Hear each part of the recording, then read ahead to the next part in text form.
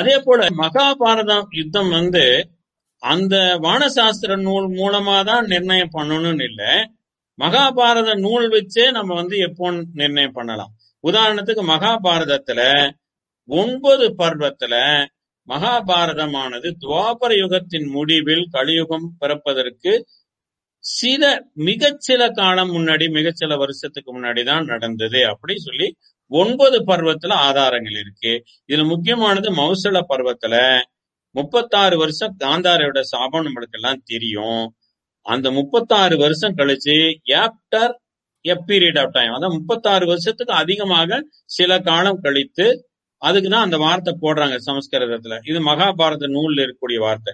கஸ்யசித் துவத காலஸ்ய அப்படின்னா சில காலம் அப்புறம் கழித்து இந்த கலியுகம் பிறக்குது அப்படி சொல்லி சொல்றாங்க. அப்பதான் அந்த யாதவர்கள் தங்களுக்குள்ள சண்டை போட்டு இது பண்ணிடுறாங்க அப்படி சொல்லிட்டு. அதே மாதிரி மௌசல பர்வம் என்ன சொல்லுது, ஸ்ரீகிருஷ்ணர் என்ன சொல்றாரு, இந்த யாதவர்கள் எல்லாம் அப்பா 36 வருஷம் வந்துருச்சு, இந்த சாபம் வர வேலை செய்ய ஆரம்பிச்சிருச்சு, ஆகவே நீங்க புண்ணிய ஸ்தலங்களுக்கு, கடற்கரையில் இப்படி புண்ணிய ஸ்தலங்களுக்கு போய் அங்கெல்லாம் இறைவனை நல்லா பூஜை பண்ணுங்க, அப்புறம் பிரபாசப்பட்டினத்துல தங்கி இருங்கன்னு சொல்றாரு. அது பிரகாரம் அவங்க இருக்கிறாங்க. ஆகவே 36 வருஷம் கழிச்சு சில வருடங்கள், அதிகமா போனா ஒரு 4-5 வருஷம் இருக்கலாம், அப்படிதான் கலியுகம் துவங்குச்சு, மகாபாரதம் யுத்தம் முடிஞ்சு. ஆக 36 பிளஸ் வருஷம், மீறி போனா ஒரு 40-45 வருஷம் இருக்கலாம். இதெல்லாம் தான் அந்த மகாபாரதத்தை பத்தி. கலியுகம் எப்போ வந்துச்சு, மகாபாரதத்துக்கும் கலியுகத்துக்கும் எவ்வளவு டிஃபரன்ஸ்ங்கிறது ஆதி பர்வம், சபா பர்வம், வனப்பர்வம், பீஷ்ம பர்வம், சல்ய பர்வம், சாந்தி பர்வம், ஸ்திரீ பர்வம், மௌஷல பர்வம், மகா பிரஸ்தானிக பர்வம், இந்த இடத்துல எல்லாம் தெளிவாக வேதவியாசர் கொடுத்திருக்காரு. ஆகவே கலியுகம் எப்ப துவங்குச்சுன்னு தெரிஞ்சா நாம மகாபாரத யுத்தம் எப்போ நடந்துருச்சு அப்படி கூட சொல்லலாம். அப்புறம் இன்னொரு விஷயம், புராணங்களும் இதை தெளிவா சொல்லுது. என்னன்னா, அந்த புராணங்கள் பாண்டவ வம்சம், இக்ஷவாகு வம்சம், மகத வம்சம், இதெல்லாம் மகாபாரத போரிலிருந்து குப்த பீரியட் வரலும், கலியுக ராஜவிருத்தாந்த குப்த பீரியட் வரலும் சொல்லியிருக்கு. என்னென்ன புராணம்னா விஷ்ணு புராணம், மத்ஸ்ய புராணம், பிரம்மாண்ட புராணம், வாயு புராணம், ஸ்ரீமத் பாகவதம். ஆகவே மகாபாரத யுத்தம் எப்ப நடந்துச்சுன்னு தெரிஞ்சதுன்னா, நீங்க அதுக்கப்புறம் சிசுநாக வம்சம் ஆகட்டும், நம்ம மௌரிய வம்சம் ஆகட்டும், நந்த வம்சம் ஆகட்டும், சுங்க, கண்வ, அப்புறம் ஆந்திர சாதவாகன, குப்த, இத்தனை வம்சத்தினுடைய ராஜாக்களுடைய காலத்தையும் நாம நிர்ணயம் பண்ண முடியும். அதனால இது ரொம்ப முக்கியமானது, இந்த கலியுக வருஷம் எப்ப துவங்குச்சுன்னு. இன்னொரு ஆதாரம் இருக்கு புராணத்துல இருந்து. அதாவது கலியுகம் எப்ப துவங்குச்சுன்னா, ஸ்ரீகிருஷ்ணர் இந்த பூமியை விட்டு வைகுந்தத்துக்கு போன அன்னைக்கே துவங்கிருச்சு அப்படி சொல்லி சொல்லுது. எது சொல்லுது? ஸ்ரீமத் பாகவதம், விஷ்ணு புராணம், பிரம்மாண்ட புராணம், பிரம்ம புராணம், மத்ஸ்ய புராணம், வாயு புராணம். ஆகவே இதன் மூலமாக கலியுகம் எப்ப துவங்குச்சுன்னு தெரிஞ்சதுன்னா நம்ம ஸ்ரீகிருஷ்ணருடைய காலத்தையும் நம்ம நிர்ணயம் பண்ண முடியும். ஆகவே இந்த விதத்துல நமக்கு கலியுகம் என்னன்னு தெரிஞ்சிருக்கோம். அது ஏன் அந்த கலியுகம் எப்ப துவங்குச்சுன்னு தெரியணும். உண்மையில பார்க்க போனா நம்ம நாட்டினுடைய வரலாற்றை சரியா எழுதற்கு இந்த மகாபாரத யுத்த வருஷமும் கலியுக வருஷம் தான் மிக அஸ்திவாரமாக அடிப்படையாக இருக்க போகிறது. அதுதான் சி டேங்கர்னு சொல்லுவாங்க வரலாற்றுல. அதுல இருந்துதான் அதற்கு முன்னாடி நடந்தது, பின்னாடி நடந்த அனைத்து வரலாற்று நிகழ்வுகளுடைய காலத்தை நம்ம நிர்ணயம் பண்றோம். அப்படிப்பட்ட ஒரு சி டேங்கராக, அடிப்படையாக, பேஸாக இந்த மகாபாரத யுத்த காலமும் கலியுக யுத்த காலமும் இருக்க போகிறது. ஏன்னா ரெண்டு கிட்டத்தட்ட 30-40 வருஷத்துக்கு கேப்ல தான் இருக்கு. ஆகவே ரெண்டும் ட்வின் ஸ்டேட் டேங்கர், இரட்டை அடிப்படையாக இருக்க முடியும். இப்ப இந்த எவிடன்ஸ் கலியுகம் எப்ப துவங்குச்சு அப்படிங்கறதுக்கு எவிடன்ஸ் ஏதாவது இருக்கிறதா? வானசாஸ்திர நூல்கள் இருக்கிறது, புராண ஆர்க்கிடமே நான் சொன்னேன், அதெல்லாம் இருக்கு. ஆனா வரலாற்று நிபுணர்கள் ஆகட்டும், கல்வெட்டு ஆராய்ச்சியாளர்களா இருக்கட்டும், சான்றோர்கள் ஆகட்டும், இந்த வெறும் எழுத்துப்பூர்வமான சான்றுகள் மட்டும் பத்தாது, எங்களுக்கு கல்வெட்டு ஆதாரங்கள் இருந்தா நாங்க ஏற்றுக்கொள்ளுகிறோம் அப்படி சொல்றாங்க. ஒரு 50-100 கூட வேண்டாங்க, ஒரு 50 கல்வெட்டு நீங்க காமிங்க, நாங்க அதை ஏத்துக்கிறோம் அப்படிங்கிற மாதிரி அவங்ககிட்ட ஒரு கருத்து இருக்கு. ஆகவே நமக்கு இப்ப என்ன இந்த நீட் ஆஃப் த அவர் அப்படி சொன்னா, இதுக்கு உண்டான கல்வெட்டு ஆதாரங்கள், எந்த ராஜாவது தன்னுடைய காலத்தை கலியுக வருஷத்துல கல்வெட்டுல எழுதி வச்சிருக்காரா, அப்படி எந்தெந்த கல்வெட்டு அப்படி இருக்கு, எத்தனை இருக்கு, இது கண்டுபிடித்தா நமக்கு இதற்கு ஒரு மிகப்பெரிய ஸ்ட்ராங்கான எவிடன்ஸாக சான்றாக அமையும். ஆகவே அதுதான் இப்ப தேவைப்படுது. நம்ம நாட்டு வரலாற்று நிபுணர்கள்லாம் ஒத்துக்கொள்ள ஒரு விஷயம் ஐஹோலே இன்ஸ்கிரிப்ஷன். புலிகேசி 2ஆம் மன்னன் நம்ம மகேந்திர பல்லவன் மேல படையெடுத்து வந்தாருல்ல, அப்புறம் நரசிம்ம பல்லவன் போய் அந்த வாதாபியில அந்த இதெல்லாம் அழிச்சிட்டு அங்கிருந்து கணபதியை கொண்டு வந்து அதான் வாதாபி கணபதி பாடுறோம். அந்த காலகட்டத்தில் இருக்கக்கூடிய ஒரு ஐஹோலே கல்வெட்டு நமக்கு எல்லாத்துக்கும் தெரியும். அதை தவிர்த்து தாண்டி வேற ஏதாவது கல்வெட்டு இருக்கா அப்படின்னு நம்ம பார்க்கும்போது, நான் ஒரு நாள் இன்டர்நெட்ல ஒரு ஆர்டிகிள் படிச்சேன். அதுல எழுதினவர் நம்ம சோழராஜா பராந்தக சோழ சக்கரவர்த்தி, அதாவது நம்ம ராஜராஜ சோழனுடைய கொள்ளு தாத்தா.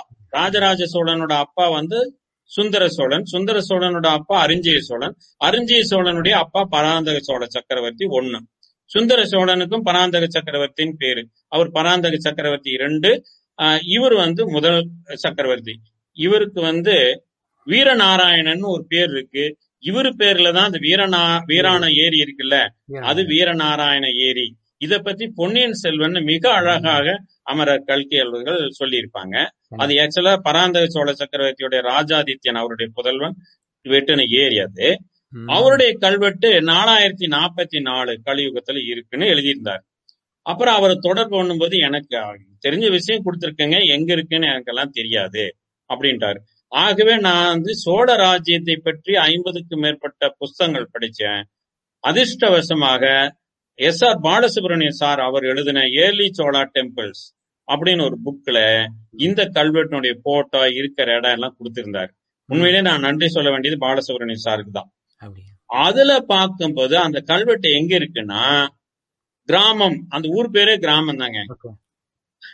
அது விழுப்புரத்துக்கு பக்கத்துல திருவெண்ணைநல்லூர் பக்கத்துல இருக்கு. அதாவது விழுப்புரத்துல இருந்து திருச்சி வர்ற ரோட்ல விழுப்புரத்துல இருந்து ஒரு 10 கிலோமீட்டர் வந்தீங்கன்னா வலது கை பக்கம் ஒரு ரோடு போகும், திருவெண்ணைநல்லூர் போகும். அந்த ரோட்ல போனீங்கன்னா யாரை கேட்டாலும் சொல்லுவாங்க கிராமம் என்னன்னு. அதுல சிவலோகநாதர் அப்படின்னு ஒரு ஈஸ்வரன் கோயில் இருக்கு, அதனுடைய வடக்கு சுவத்துல இருக்கு. இப்படி கொடுத்திருந்தார். இது எனக்கு ரொம்ப ஆவலை தூண்டிருச்சு. சோ அப்போ ஒண்ணு கிடைச்சிருக்கு, 2வது கிடைச்சிருச்சு, இன்னும் தேடுனா கிடைக்கும் அப்படிங்கிற ஒரு நம்பிக்கை வந்தது. ஆகவே நான் நிறைய கோயிலுக்கு போனேன், வெவ்வேறு இடத்துக்கும் போனேன், எங்கெங்கெல்லாம் கல்வெட்டு இருக்கோ அங்க போனேன். அதே மாதிரி ஒரு 200க்கும் மேற்பட்ட நூல்களையும் படிச்சேன். இப்படி படிக்கும் போது எனக்கு கடைசியில கிடைச்சது 436 கல்வெட்டுகள். வரலாற்று நிபுணர்கள் ஒரு 50வது காமி போதும் நாங்க ஒத்துக்கிறோம் போது எனக்கு 436 கிடைச்சது. அந்த 436ஐயும் தொகுத்து ஒரு புஸ்தகமா போட்டேன். அந்த புத்தகத்துல இந்த கல்வெட்டுக்கு உண்டான ஆதாரம் சான்று எந்த புத்தகத்துல கொடுத்திருக்கு, எத்தனாவது பக்கத்துல கொடுத்திருக்கு, எந்த சாப்டர்ல கொடுத்திருக்கு, அப்புறம் அந்த கல்வெட்டு எந்த ஊர்ல எந்த கோயில்ல எந்த செவுத்துல இருந்திருக்கு, அது கல்வெட்டு கல்லுல எழுதுனதா இல்ல காப்பர் செப்பு பட்டாயத்தில் எழுதுனதா இல்ல வேற எதுலயாவது எழுதுனதா, அதுல எந்த ராஜா பேரு, அவர் எந்த வம்சம் சொல்லி இருக்கு, கலியுகத்துல எத்தனாவது வருஷம் சொல்லி இருக்கு, அது எந்த மொழியில் எழுதப்பட்டது, வேற ஏதாவது அந்த டொனேஷன் அந்த கொடை பற்றிய டீட்டெயில் ஏதாவது இருக்கா, கடைசியில என்னுடைய ரிமார்க் இப்படி வச்சு நான் எழுதினேன். இதுல முதல் கல்வெட்டு ஐஹோலே இன்ஸ்கிரிப்ஷன். ஏன்னா அது எல்லாத்துக்கும் தெரியும், அதனால அதுல இருந்து ஆரம்பிக்கலாம் அப்படின்னு சொல்லிட்டு நான் ஆரம்பிச்சேன். இது கர்நாடக மாநிலத்துல ஐஹோலே அப்படிங்கிற ஒரு கிராமத்துல மேகுதி அப்படிங்கிற ஒரு கோயில் இருக்கு. இது 2ஆம் புலிகேசி மன்னன் மேற்கு சாளுக்கிய பாதாமி ஆண்ட மேற்கு சாளுக்கிய. மேற்கு சாளுக்கியில 2 வம்சம் இருக்கு, பாதாமி ஆண்டவர்கள் ஒண்ணு, கல்யாணி ஆண்டவர்கள் ஒண்ணு. இது பாதாமி ஆண்ட மேற்கு சாளுக்கிய வம்சத்துல 3வது ராஜாவா இருந்த புலிகேசி 2 அவருடைய காலத்துல எழுதப்பட்ட கல்வெட்டு. அது என்ன சொல்லி இருக்குன்னா, மகாபாரத யுத்தம் முடிந்து பாருங்க, மகாபாரதத்தை அவங்க சொல்லியிருக்காங்க 3735வது கலியுக வருஷத்தில் 556வது சக காலத்தில் இந்த கல்வெட்டை நான் வெட்டுகிறேன் அப்படின்னு அந்த ரவி கீர்த்தின்னு அந்த கவிஞன் எழுதியிருக்கார். அப்போ 556 சக காலம் அப்படின்னா நம்மளுக்கு சாலிவாகன சக 78 காமநேரால துவங்குச்சு அப்படின்னு தெரியும். ஆகவே 634 காமநேரா. அப்ப களி 3735னா அது 634 காமநேரா. அதன் மூலமாக கலியுகம் 3101 பிறந்தது அப்படின்னு நம்ம கண்டுபிடிக்கிறோம்.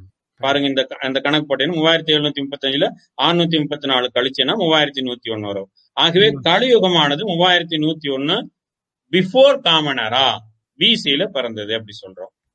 இதுல என்ன விசேஷம்னா, இந்த புலிகேசி 2வது இதே கல்வெட்டுலயும் சரி, அப்புறம் கீர்த்திவர்மன் மத்தவங்களோட விக்ரமாதித்யா 5 அந்த மேற்கு சாளுக்கிய வம்சத்துல வந்தவங்களுடைய கல்வெட்டுலயும் சரி, இந்த புலிகேசி ஆனவர் நம்ம எல்லாம் படிச்சிருக்கோம். ஹர்ஷவர்தனர் அப்படி சொல்லிட்டு ஒருத்தர், ஹர்ஷசிலாதித்யா வடநாட்டு ராஜா, அவரை தோக்கிட்டாரு அப்படின்னு சொல்லியிருக்கு.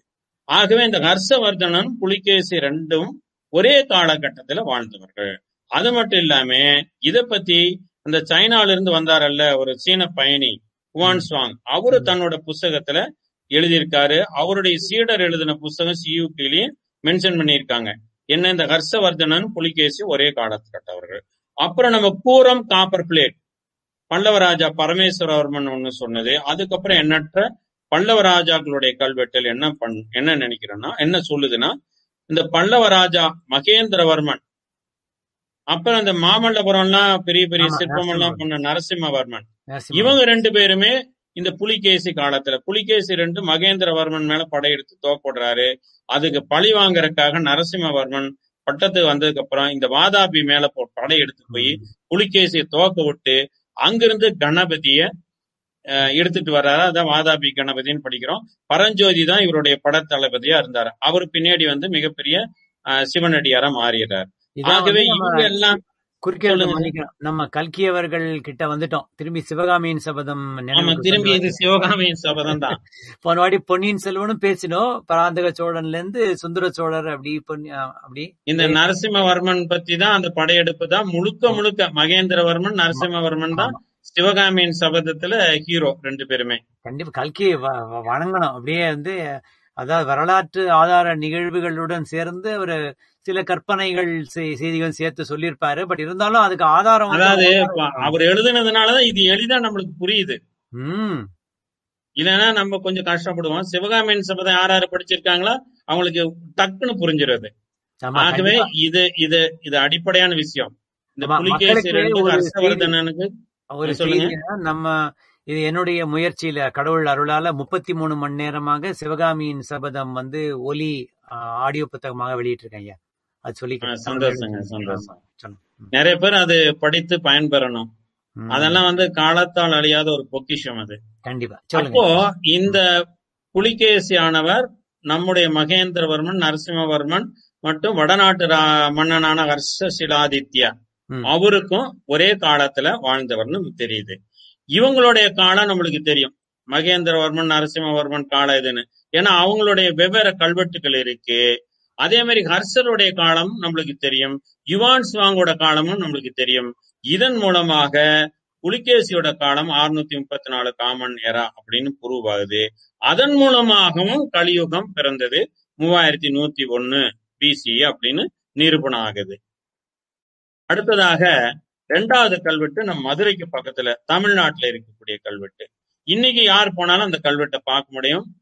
அங்க ஆனைமலை அப்படின்னு ஒண்ணு இருக்கு. இங்க திருச்சியில இருந்து மதுரை போகும்போது வலது பக்கம் பாத்தீங்கன்னா மதுரைக்கு அந்த மேலூருக்கு முன்னாடியே ஒரு 20 இதுல இருந்து 10 கிலோமீட்டர் 20 கிலோமீட்டருக்குள்ளேயே ஒரு பெரிய மலை வரும். அதுல பார்த்தோன்னா ஆனைமலைன்னு பேரு அதுக்கு. அங்க நரசிங்கம்னு அந்த ஊருக்கு பேரு. அங்க ஒரு நரசிம்மன் கோயில் இருக்கு, குடைவரை கோயில். அதுல இந்த கல்வெட்டு இருக்கு. அது என்னன்னா சமஸ்கிருதத்துல செய்யுள் வடிவமாகவும் தமிழ் கிரந்த வடிவம் எழுத்துலயும் இருக்கு. சமஸ்கிருத செய்யுள் லாங்குவேஜ், ஆனா எழுத்து தமிழ் கிரந்தம். அதுல சொல்லி இருக்க வருஷம் கலியுகம் சம்பத் 3871. இது யாரு இந்த கல்வெட்டை பண்ணுனது, இந்த கோயிலை கட்டுனதுன்னா ஜடில பராந்தக பாண்டியன் ஒரு மன்னன் இருந்தாரு. அவருடைய மந்திரி கட்டுனது, முதன் மந்திரி இந்த கோயிலை பண்ணி அதுல நரசிம்மனோட சிலை ஸ்தாபிதம் பண்றாரு. இந்த ஜடில பராந்தக பாண்டியனுடைய காலம் 765 இருந்து 815. அவருடைய அப்பா மாரவர்மன் ராஜசிம்மன், அவரு மேற்கு கங்க வம்சம், அதாவது மைசூர் ராஜாவான கிங் ஸ்ரீ புருஷவை தோக்க விடுறாரு. அவருடைய காலம் இது. அது மட்டும் இல்லாம இரண்டாம் புலிகேசி ஆனைமலை கல்வெட்டு, இது ஐகோலை கல்வெட்டு சொன்னல, அவருக்கு 5வது ராஜா கீர்த்திவர்மன் 2, அவருடைய காலம் இது. அவரையும் தோக்க விடுறாரு. வெண்பை அப்படிங்கிற இடத்துல ஒரு சண்டை போட்டு இந்த மாரவர்மன் ராஜசிம்மன் தோக்க விடுறாரு. அந்த சண்டை வேள்விக்குடி செப்பேடுகள்ல தெளிவா சொல்லியிருக்கு. ஆகவே இந்த ஜடில பராந்தக பாண்டியன்கிறது 6வது ராஜா புலிகேசியில இருந்து. அப்ப ஐகோலை கல்வெட்டுக்கும் இந்த ஆனைமலை கல்வெட்டுக்கும் 6 ராஜா காலம் வித்தியாசம் இருக்கு. இதை நான் புரிஞ்சுக்கணும். இந்த கீர்த்திவர்மன் 2வது அவர் தான் அந்த மேற்கு சாளுக்கிய வாதாமி அதனுடைய கடைசி ராஜா. ஏன்னா அவரை ராஷ்டிரகூட அரசன் தண்டி துர்க்க தோக்க விடுறாரு. அதுக்கப்புறம் ராஷ்டிரகூட வம்சம் ஆள ஆரம்பிக்குது. இந்த தண்டி துர்க்க பல்லவ வண்ணனான, அதாவது நம்முடைய நரசிம்ம பல்லவனுக்கு 3-4 ராஜா தள்ளி வந்த பல்லவ கிங் நந்திவர்மனுக்கு ரொம்ப க்ளோஸா ஃப்ரெண்டா இருந்தார். சோ இதை நாம புரிஞ்சுக்கணும். இந்த ஆனைமலை கல்வெட்டு இதுதான் இந்த கேந்தூர் பிளேட்டு கீர்த்திவர்மன். அப்புறம் கீர்த்திவர்மனுடைய 11வது ஆண்டு காப்பர் பிளேட்டு.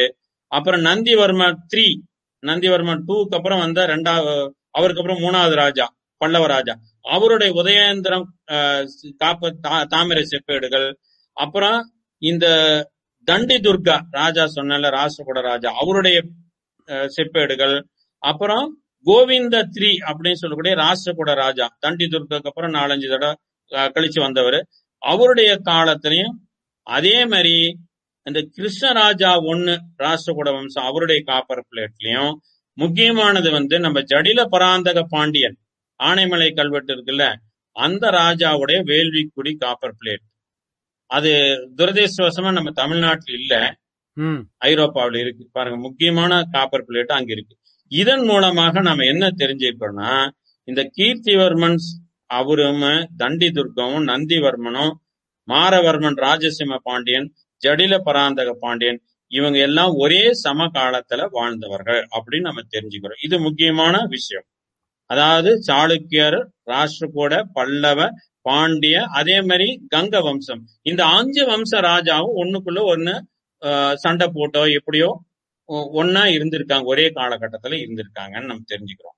ஐயா, ஒரு 2 கேள்வி உங்கள்கிட்ட வச்சிருக்கேன். சொல்லுங்க. இப்ப இந்த காப்பர் பிளேட் விஷயம் ஐரோப்பால இருக்குன்னு இருக்கீங்களே, நம்ம நாட்டுக்கு பொக்கிஷமான செல்வம், நம்ம நாட்டுக்கு இருக்கக்கூடிய அந்த வரலாற்று ஆதாரம் டேட்டட் மெட்டீரியல் இல்லையா, வரலாற்று நிகழ்வுகள் ஒன்றுக்கு ஒன்று தொடர்புடையதுன்னு நீங்க ஆணித்தரமா நல்ல விஷயத்த சொல்லியிருக்கீங்க. அந்த ஆணித்தரமாக சொல்லக்கூடியதுக்கு ஒரு எவிடன்ஸ் மாதிரி, ஒரு டாக்குமெண்ட்ரி எவிடன்ஸ் மாதிரி இந்த காப்பர் பிளேட் இருக்கு. இத ஏன் நாம கொண்டு வர முடியாதா நம்ம நாட்டுக்கு? கவர்மெண்ட் கொண்டு வரலாம், அதுக்கெல்லாம் நிறைய வழி இருக்கு. ஆனா மனசுதான் இல்ல. அப்படிங்களா?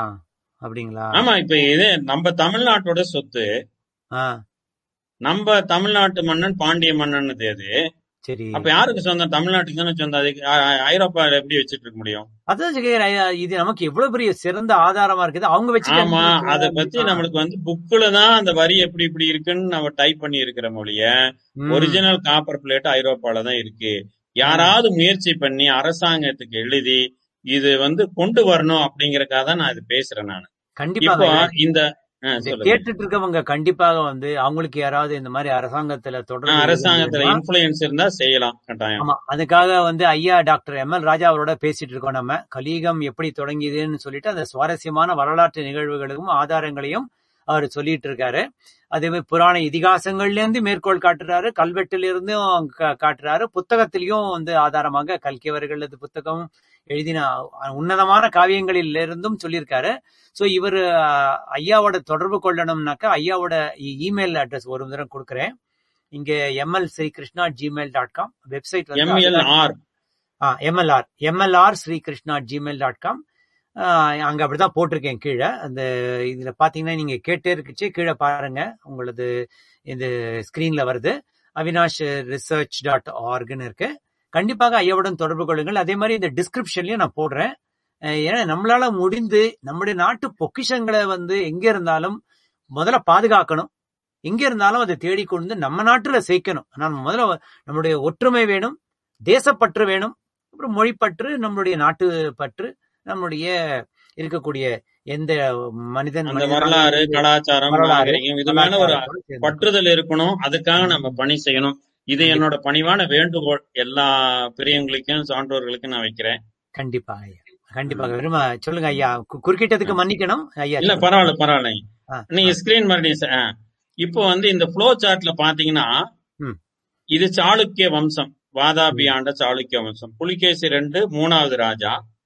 அவர்ல இருந்து பாத்தீங்கன்னா புலிகேசிக்கு அப்புறம் 5வது ராஜா கீர்த்திவர்மன் 2. இந்த கீர்த்திவர்மன் 2ம் ஸ்ரீ புருஷா கங்கா மன்னனும் மைசூர் மன்னனும் இந்த மாரவர்மன் ராஜசிம்மன் இவர்னால தோக்கடிக்கிறார் இந்த பாண்டவ ராஜா. எந்த இடத்துலன்னா வெண்பை. இது எங்க இருக்குன்னா இதற்கு சான்று அந்த நீங்க சொன்னீங்கல்ல இந்த வேள்விக்குடி செப்பேடுகளை தான் இருக்கு. இந்த ஜடில பராந்தக பாண்டியனுடைய கல்வெட்டு தான் ஆனைமலை கல்வெட்டு 3871. இந்த புலிகேசியோட காலத்துல வெட்டின கல்வெட்டு தான் ஐஹோலே கல்வெட்டு. அதனோட வருஷம் 3735. சோ இந்த 3735 இருந்து 3871 வரல 6 ராஜா. இது 5 ராஜா, இந்த ஜடில பராந்தகனோட 6 ராஜா. ஆகவே 6 ராஜாக்களுடைய காலம் பாத்தீங்கன்னா 136 வருஷம். அப்போ 136 வருஷம் டிவைடட் பை 6ன்னு பாத்தீங்கன்னா ஒரு ராஜாவுக்கு 23 வருஷம் தான். ஆகவே இது மிகச்சரியாக இருக்கும் அப்படிங்கிறது என்னோடது. ஆகவே இந்த கால கணக்கு மிகச்சரியா வருது. ஒரு ராஜானா 23 வருஷம் 20 வருஷம் 30 வருஷம் 40 வருஷம் ஆண்டிருப்பாரு. சில ராஜா 10 வருஷம் கூட ஆண்டிருப்பாங்க. ஆகவே எல்லாம் ஆவரேஜா போடும்போது 23 வருஷங்கிறது மிகச்சரியா வருது. ஐயா அப்படியே ஒவ்வொன்னும் மூவ் ஆகுதுங்களா ஐயா? ஆகுதுங்க ஐயா, ஆகுதுங்க ஐயா. இது பாருங்க, இதுதான் அந்த ஆனைமலையில் இருக்கக்கூடிய கல்வெட்டு. தமிழ் கிரந்தத்தில் எழுதப்பட்டது சமஸ்கிருதம். இந்த எழுத்துதான் களி. இங்க வருஷம் போட்டிருக்கு 3871 கலியுக வருஷம். 6 ராஜாவுக்கு 136 வருஷம் 23 வருஷம். ஆகவே பாண்டிய மன்னன் ஆகட்டும், பல்லவ, கங்க, சாளுக்கியர், ராஷ்டிரகூட, இந்த 5 வம்சத்தினுடைய இதுக்கும் இந்த ஆனைமலை இன்ஸ்கிரிப்ஷனும் ஐகோடும் லிங்க் இருக்கு, தொடர்பு இருக்கு. ஒன்னொன்னு தனித்தனி கிடையாது அப்படிங்கறதுதான் நம்ம சொல்றோம். ஆகவே ஜடில பராந்தக பாண்டியனும் புலிகேசி 2ம் கால தொடர்பினால் ஒன்றுக்கொன்று நெருக்கமானவர்களா தான் இருக்காங்க. அடுத்து இன்னொரு முக்கியமான இன்ஸ்கிரிப்ஷன் இதுதான் எனக்கு ஆக்சுவலா இது காமிச்சது. கிராமம் இன்ஸ்கிரிப்ஷன் நான் சொன்னேன் இல்லையா, சிவலோகநாதர் கோயில்ல. இந்த கிராமம் இன்ஸ்கிரிப்ஷன்ல ஒரு முக்கியமான செய்தி நான் சொல்லணும். மிக ஆச்சரியமான விஷயம் இது பாருங்க. அது கலியுகம் 4044 வருஷம் சொல்லாம அதோட சேர்த்து களியில 14,77,037வது நாள் நான் இந்த கல்வெட்டு வெட்டுறேன் அப்படி சொல்றாரு. அதாவது ராஜாதித்யன் மதுரை கொண்ட கோப்பரகேசரி பராந்தக சோழ சக்கரவர்த்தியினுடைய புதல்வன், அவருடைய தளபதி, அவரு இது வெட்டுறாரு. இந்த கோயிலை கட்டு வச்சு இந்த கல்வெட்டு எழுதுறாரு. பாருங்க எத்தனாவது நாள். நம்மளுக்கு கலியுக வருஷம் மட்டும் இல்லைங்க, கலியுகத்துல இத்தனாவது நாள்னு கூட நம்மளுக்கு கால கணக்கு அந்த காலத்துல கரெக்டா இருந்திருக்கு. இன்னைக்கு இந்த 365 இப்படி 25 63 இது ஒரு வருஷத்துக்கு உண்டான சராசரி நாள். இதால நீங்க வகுத்தீங்கன்னா கூட 4043 வருஷம் முடிஞ்சு இவ்வளவு அதிகமாயி அது 4044வது வருஷம்னு வருது. அப்போ 1000 வருஷம் கிட்டத்தட்ட பாத்தீங்கன்னா 1000 வருஷத்துக்கு முன்னாடி கூட 978 வருஷம் ஆயிருக்குது. அப்போ கூட நம்மளுக்கு ஒரு வருஷத்துக்கு இத்தனை நாள் இப்படி நாள் கணக்கு பண்ணணும் அப்படிங்கறது அந்த காலத்திலேயே நம்முடைய முன்னோர்களுக்கு தெரிஞ்சிருக்குன்னா அவர்கள் எவ்வளவு பெரிய அறிவுஜீவிகளாக இருந்திருப்பார்கள். அப்புறம் நம்மளுக்கு மதுரை கொண்ட பராந்தக சோழ சக்கரவர்த்தியோட காலம் தெரியும், 907 943. நம்ம பொன்னியின் செல்வன் சொல்லுவாரு, ஒரு வினாடிக்கு ஒரு 100 வருஷம் கடந்து வாங்க, இன்னைக்கு 900-1000 வருஷத்துக்கு முன்னாடி எழுதியிருப்பாரு. ஆகவே கலியுகம் அதன் மூலமாக 3101 பிசியில பிறந்ததுன்னு நம்ம தெரிஞ்சுக்கிறோம். இதாங்க அந்த கிராமம் கல்வெட்டு. நான் போய் போட்டோ எடுத்துட்டு வந்தது, ரொம்ப முக்கியமானது. இது சமஸ்கிருத பாகம், இது தமிழ் பாகம்.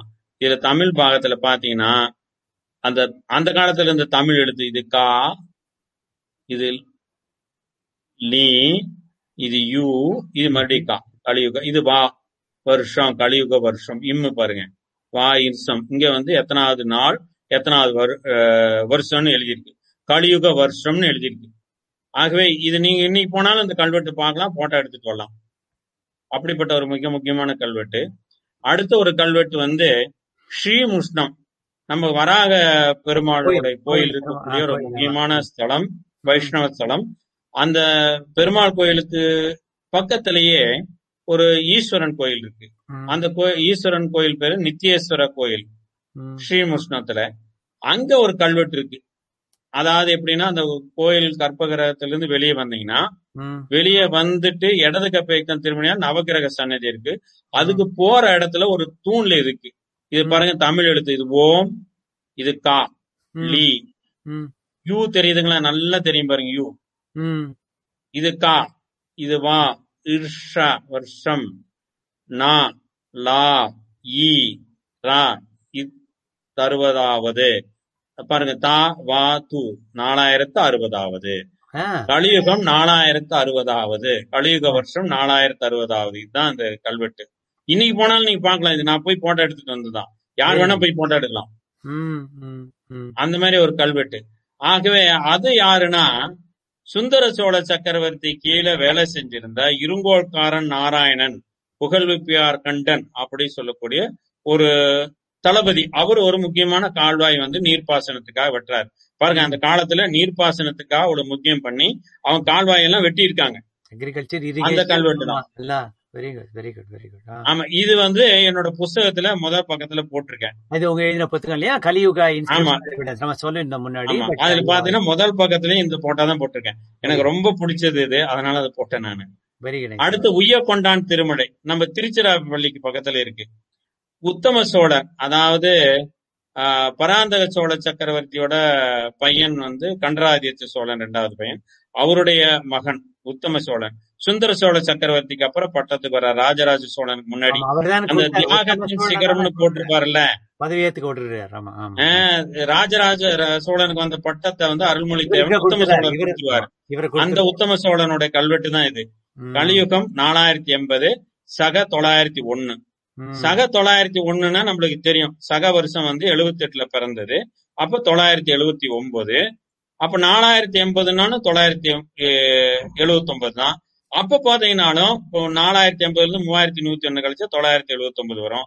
ஆகவே இதன் மூலமாக நம்ம உத்தம சோழனுடைய கல்வெட்டு மூலமாகவும் கலியுகம் 3101 துவங்குது அப்படின்னு நம்ம கண்டுபிடிக்கிறோம். அதே மாதிரி இன்னொரு கல்வெட்டு அவருதே தான், திருவிடை மருதூர், கும்பகோணத்து பக்கத்துல இருக்கு, மகாலிங்க சுவாமி கோயில்ல. அங்க இருக்கிற கல்வெட்டு இது. உத்தம சோழனது. அது பட்டத்துக்கு 13வது வருஷம் இது பண்றேன், 4083. நான் அப்பவே சொன்னேன், அவரு 900 எந்த இதுல வரும் சொன்னா அதுல இருந்து 13 வருஷம் கூட்டினீங்கன்னா கரெக்டா வருது. ரெக்னல் பீரியட் 970ல ஆரம்பிக்கிறாரு. அதுல இருந்து 13 வருஷம் போட்டீங்கன்னா 4083 வரும். ஆகவே அதன் மூலமாகவும் நம்மளுக்கு கலியுகம் 3101 பிசியில ஆரம்பிச்சதுன்னு நம்ம ப்ரூவ் பண்றோம். அருமை ஐயா, எப்படி நீங்க எல்லாம் தேடின்னு போனீங்க? ரொம்ப ரொம்ப சுவாரஸ்யம் மேலேற்றுறது. இப்படிலாம் நீங்க தேடின்னு போய் அங்கங்க இருக்குன்னு நிறைய பிரயாணப்பட்டிருப்பீங்க. நிறைய. ஆமா, இது 1.5 வருஷத்தினான முயற்சி இது. இப்போ இந்த 6 காப்பர் பிளேட்டு கல்வெட்டு, அதாவது ராஷ்டிரகூட மன்னன், நம்ம இன்னும் பாத்தீங்கன்னா திருவாலங்காடு செப்பேடுகள், ராஜேந்திர சோழன், ராஜராஜ சோழனுடைய பையன், அவரோட மெய்கீர்த்தி இது திருவாலங்காடு செப்பேடு. அதே மாதிரி நந்திவர்ம பல்லவனது, அதே மாதிரி கீர்த்திவர்மன் அவருடைய சாளுக்கிய இதுல, ராஷ்டிரகூட ராஜா கிருஷ்ணாத்ரி அவருடைய செப்பேடுகள். அதே மாதிரி இந்த மாதிரி தண்டி துர்கா, மறுபடியும் கோவிந்தத்ரி இவங்களுடைய ராஷ்டிரகூடர்களுடைய இந்த 8 ஆதாரத்தின் அடிப்படையில பார்க்கும்போது நம்ம பராந்தக சோழ சக்கரவர்த்தி ஒண்ணு, அதாவது ராஜராஜ சோழனுடைய கொள்ளு தாத்தாவும் ராஷ்டிரகூட மன்னனான கிருஷ்ணாத்திரியும் ஒரே காலத்தை சேர்ந்தவர்கள் அப்படி சொல்றோம். ஏன்னா பராந்தக சோழ சக்கரவர்த்தி 1 அவருடைய பையன் முதல் பையன் ராஜாதித்யன், 2வது பையன் கண்டராதித்யன், அவருடைய பையன் தான் உத்தம சோழன், 3வது பையன் அரிஞ்சிய சோழன், அவருடைய பையன் தான் சுந்தர சோழன், அவருடைய பையன் தான் ராஜராஜ சோழன். இந்த கிருஷ்ணாத்திரியும் பராந்தக சோழ சக்கரவர்த்தி 1 அவருடைய புதல்வனான ராஜாதித்யனும் தக்கோலத்துல சண்டை போடுறாங்க. அதுக்கு ஆதாரம் இருக்கு. தக்கோலத்துல சண்டை போடும்போது இவங்க 2 பேரும் ஒரே காலத்துல, அப்ப ராஜாதித்யன் பட்டத்து இளவரசன் அந்த தக்கோலத்துல காலமாயிடுறாரு. அதுல அதனால இவங்க 2 பேரும் ஒரே காலம். இவரு பாத்தீங்கன்னா இந்த ராஷ்டிரகூட மன்னன் புலிகேசி 2ல இருந்து 16வது ராஜா. 5வது ராஜா கீர்த்திவர்மன். அதுக்கப்புறம் ராஷ்டிரகூட வம்சத்துல 11வது ராஜா இவரு. அப்புறம் சுந்தர சோழனும் உத்தம சோழனும் யாருன்னா பராந்தக சோழ சக்கரவர்த்தியோட பேரன்கள். இந்த கணக்குல பார்க்கும்போது நம்மளுக்கு கிராமம் கல்வெட்டினுடைய காலம் 4044, ஐகோலை கல்வெட்டினுடைய காலம் 3735 களி. 2 பேத்துக்கு நடுவுல 16 ராஜாக்கள். 16 ராஜாக்கள் 309 வருஷம் ஆண்டாங்க. ஆகவே ஒரு ராஜாங்கிறது கிட்டத்தட்ட 19-20 வருஷம் ஆண்டு இருக்காங்க. ஆகவே அதுவும் சரிதான். அதே மாதிரி ஸ்ரீபுஷ்ணம் சுந்தர சோழ சக்கரவர்த்தி காலத்துல வெட்டினது 18 ராஜாவுக்கு 325 வருஷம், அது 18 வருஷம் வருது, கரெக்ட் தான். அதே மாதிரி உத்தம சோழனுடைய காலத்துல பாத்தீங்கன்னா 19 ராஜா, ஏன்னா சுந்தர சோழனுக்கு அப்புறம் தான் அவர் பட்டத்துக்கு வராரு. 345 348 வருஷம், அதுவும் 18 வருஷம் வருது. ஆகவே இதன் மூலமாகவும் நாம் பார்த்தோம்னா இந்த கால கணக்கு நாம டெரைவ் பண்ணது சரி அப்படின்னு வருது. இது பாத்தீங்கன்னா இந்த ஃப்ளோ சார்ட்ல உங்களுக்கு தெரியும். நான் இது ஏற்கனவே காமிச்சிட்டேன். கீர்த்திவர்மன் 2 சண்டை போட்டது. இப்ப புதுசா காமிக்கிறது என்னன்னா இந்த ஆதித்யா 1, அதாவது பராந்தக சோழ சக்கரவர்த்தியோட அப்பா விஜயாலய சோழன் தான் லேட்டர் சோழாவை ஆரம்பிச்சது. அவருடைய தந்தை மகன் ஆதித்யா 1, அவரு நிருப்பத்துங்காவை தோக்கப்படுறார். பல்லவ ராஜாவுடைய கடைசி ராஜா அபராஜிதவர்மன். நிருப்பத்துங்காவுக்கும் அபராஜிதனுக்கும் வாரிசு உரிமை போட்டி வருது. அப்ப அபராஜிதன் சார்பாக ஆதித்யா 1 சண்டை போடுறாரு. அதுல நிருப்பத்துங்கன் தோக்கடிக்கப்படுகிறார். அதுல இருந்தா அந்த கங்க மன்னன் பிருத்திவி அவரு மரணம் அடைகிறாரு. அவருடைய பள்ளிப்படை கோயில் தான் இந்த திருப்புறம்பயத்துல இருக்கு. அந்த சண்டை நடந்தது திருப்புறம்பயம். பொன்னியின் செல்வன்ல எழுதியிருப்பாரு. ஆழ்வார்க்கடியன் கூட அந்த இடத்துக்கு எல்லாம் போயிட்டு அந்த ரவிதாசன் எல்லாம் பார்த்துட்டு வருவாங்க. ஆகவே அந்த கணக்கு. ஆகவே அது பார்த்தாலும் நீங்க 16வது ராஜா பராந்தக சோழ சக்கரவர்த்தி. அப்புறம் சுந்தர சோழ உத்தம சோழலாம் அவங்களுடைய காலத்துல தான் வந்தது. நான் ஏற்கனவே சொன்னேன் பராந்தக சோழ சக்கரவர்த்தியோட பையன் ஆதித்யன், ராஜாதித்யன் கிருஷ்ணா 3, அவரு ராஷ்டிரகூட ராஜாவில சண்டை போட்டாரு. இவர் 11வது. இதுல இருந்து 5வது ராஜா கீர்த்திவர்மன். கீர்த்திவர்மனை தண்டி துர்க்க தோக்கடிச்சுதான் ராஷ்டிரகூடத்தை வர்றாரு. ஆகவே புலிகேசியிலிருந்து பாத்தீங்கன்னா இது 16வது ராஜா. ஆகவே இந்த போகும்போது இது காலக்கணக்கு மிக சரியாக பொருந்தி வருகிறது அப்படின்னு நம்மளுக்கு தெரியுது.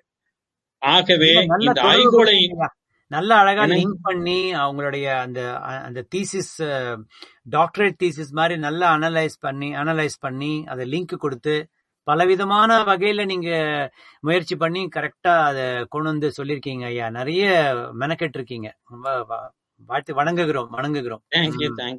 வரலாறு எதுக்காக படிக்கணும்ன்றதுடைய 2வது பகுதியாக நல்ல அருமையான ஒரு விஷயங்கள் எல்லாம் சொல்லியிருக்கீங்க. ரொம்ப ஆவலை தூண்டுறது. இது மக்களுக்கெல்லாம் பயனுள்ளதாக இருக்கும். இதை பார்த்தாவது படிக்கணும். நன்றி. சொல்லுங்க. இப்போ நம்ம தமிழ்நாட்டில் இருக்கிற கல்வெட்டு ஆனைமலை, கிராமம், ஸ்ரீமுஷ்ணம், உய்யக்கொண்டான் திருமலை, இந்த திருவிடை மருதூர், இந்த 5 கல்வெட்டும் நீங்க பாத்தீங்கன்னா இப்போ நான் சொன்ன ஃப்ளோ சார்ட் பிரகாரம் பார்த்தா புலிகேசி 2 ஐகோலை கல்வெட்டோட காலக்கணக்குல குரோனாலஜிக்கல டைம் சீக்வன்ஸ்ல ஒண்ணுக்கு ஒண்ணு லிங்க் ஆகுது. ஆகவே இந்த 5 கல்வெட்டும் ஐகோலை கல்வெட்டினுடைய காலம் 3735 தான் ப்ரூஃப் பண்ணுது, நிரூபணம் பண்ணுது. அதன் மூலமாக இந்த 5 கல்வெட்டு ஐகோலை இந்த 6 கல்வெட்டின் மூலமாக நம்ம கலியுகம் 3101 பிசில ஆரம்பிச்சது அப்படின்னு நம்ம நிரூபணம் பண்றோம். இதோட முக்கியமா இன்னொரு விஷயம் சொல்றேன். ஏதோ தமிழ்நாட்டுக்கும் கர்நாடகாவுக்கும் தான் லிங்க் இருக்குன்னு இல்ல, தமிழ்நாடுக்கும் அஸ்ஸாமுக்கும் லிங்க் இருக்கு. ரொம்ப தெற்க இருக்கக்கூடிய தமிழ்நாடு, வடகிழக்கில் இருக்கக்கூடிய அஸ்ஸாம், 2க்கும் இந்த கல்வெட்டு தாமிரப்பட்டயம் மூலமாக லிங்க் இருக்கு, ஒண்ணுக்கு ஒண்ணு தொடர்பு இருக்குன்னு பார்ப்போம்.